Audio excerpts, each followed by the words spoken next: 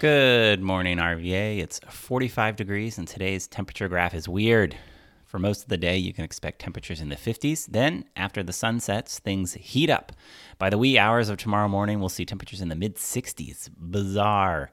You should definitely prepare for storms to roll through alongside the weirdly warm weather today. But after that, the rest of the weekend looks real lovely.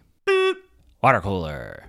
As of last night, Richmond, Henrico, and Chesterfield now have low CDC COVID-19 community levels. The 7-day average case rate per 100,000 people in each locality is 0, 127, and 52 respectively, and the 7-day average of new COVID-19 hospital admissions per 100,000 people is 7. Regardless of the continued weirdness with Richmond's case rate, the entire region is back in the gentle green of a low COVID-19 community level. This is great news.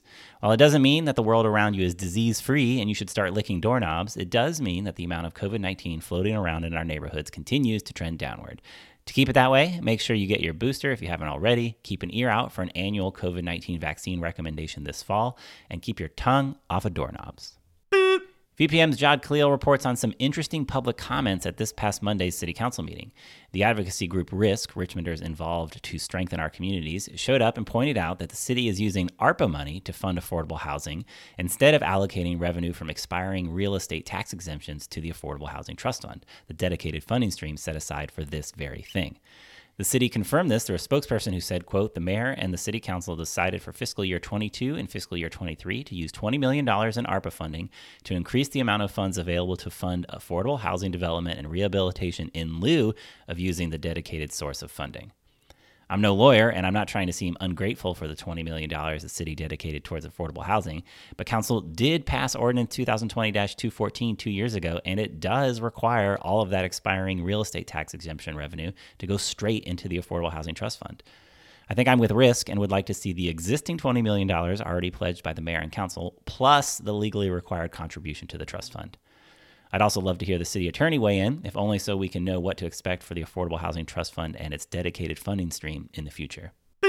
Charlie Pollan at the Virginia Mercury reports on the resolution of a lawsuit over Henrico County dumping sewage into the James River. This might smell vaguely familiar because I wrote about it in this very newsletter 1 million years ago back in December 2021. Now, a year later, the Chesapeake Bay Foundation and the James River Association have, quote, reached a settlement requiring the county to notify the public of overflows, ramp up system improvements, and invest $1 million in environmental work. You can read the full press release here. Back in 2021, I wondered if legal action could force Henrico to make some changes, and it turns out it could and did. A Charlie Pollan doubleheader. He also reports on the General Assembly's confusing inability to fill 2 seats on the State Corporation Commission. I'm not going to pretend I know even the slightest bit about what this all means, but it certainly has the feeling of something we'll read bombastic quotes about from legislators and the governor in the coming weeks or months. Tomorrow, March 4th, from 11 to 4 p.m., head over to Afterglow Coffee Cooperative to check out the Record Fair. Flip through records, new and used, books, zines, and other music-related items sold by dealers traditionally underrepresented at typical record fairs. This sounds neat. I love when folks proactively work to remove the gatekeepery aspects of their hobbies. This morning's long read is titled, Nobody Knows What the Point of Homework Is. I still have actual nightmares about forgetting homework, messing up homework, or not being able to find homework to turn in, so you can put me squarely in the homework is bad camp. I have no idea whether that's good for student outcomes, but turns out neither do a lot of experts. Here's an excerpt. The rise of the no homework movement during the COVID-19 pandemic tapped into long-running disagreements over homework's impact on students. The purpose and effectiveness of homework have been disputed for well over a century. In 1901, for instance, California banned homework for students up to age 15 and limited it for older students over concerns that it endangered children's mental and physical health. The newest iteration of the anti-homework argument contends that the current practice punishes students who lack support and rewards those with more resources, reinforcing the myth of meritocracy. But there is still no research consensus on homework's effectiveness. No one can seem to agree on what the right metrics are. Much of the debate relies on anecdotes, intuition, or speculation.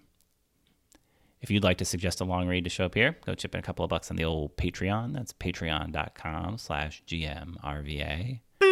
This morning's picture of the day is a picture of a fallen camellia flower on the ground. Camellia, so brief. Intro and outro music by Matt Fisher, and you can find links to all these stories and more in the show notes or on gmrva.com.